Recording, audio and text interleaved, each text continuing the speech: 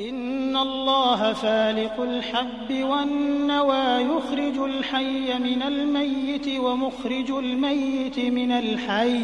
ذلكم الله فأنى تؤفكون فالق الإصباح وجعل الليل سكنا والشمس والقمر حسبانا ذلك تقدير العزيز العليم وهو الذي جعل لكم النجوم لتهتدوا بها في ظلمات البر والبحر قد فصلنا الآيات لقوم يعلمون وهو الذي أنشأكم من نفس واحدة فمستقر ومستودع قد فصلنا الآيات لقوم يفقهون وهو الذي أنزل من السماء ماء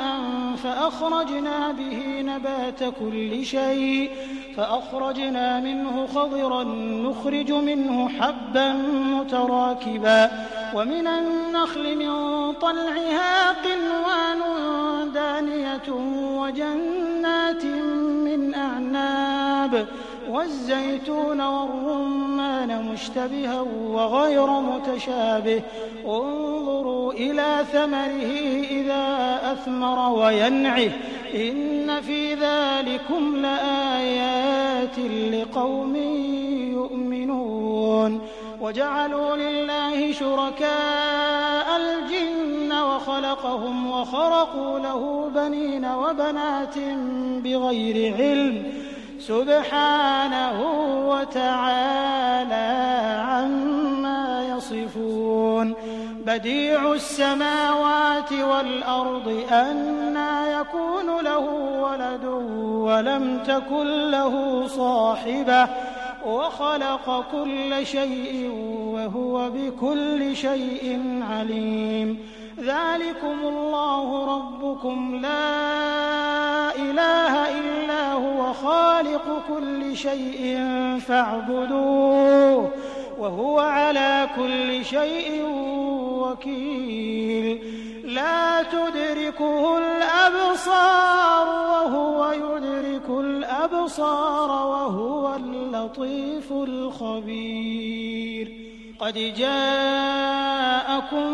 بصائر من ربكم فمن أبصر فلنفسه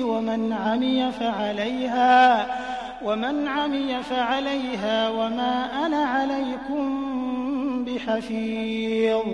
وكذلك نصرف الآيات وليقولوا درست ولنبينه لقوم يعلمون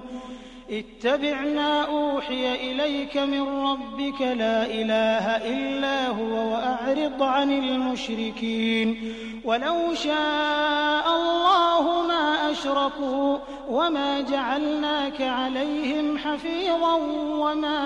أنت عليهم بوكيل ولا تسبوا الذين يدعون من دون الله فيسبوا الله عدوا بغير علم كذلك زينا لكل أمة عملهم ثم إلى ربهم مرجعهم فينبئهم بما كانوا يعملون وأقسموا بالله جهد أيمانهم لئن جاءتهم آية ليؤمنن بها قل إنما الآيات عند الله وما يشعركم أنها إذا جاءت لا يؤمنون ونقلب أفئدتهم وأبصارهم كما لم يؤمنوا به أول مرة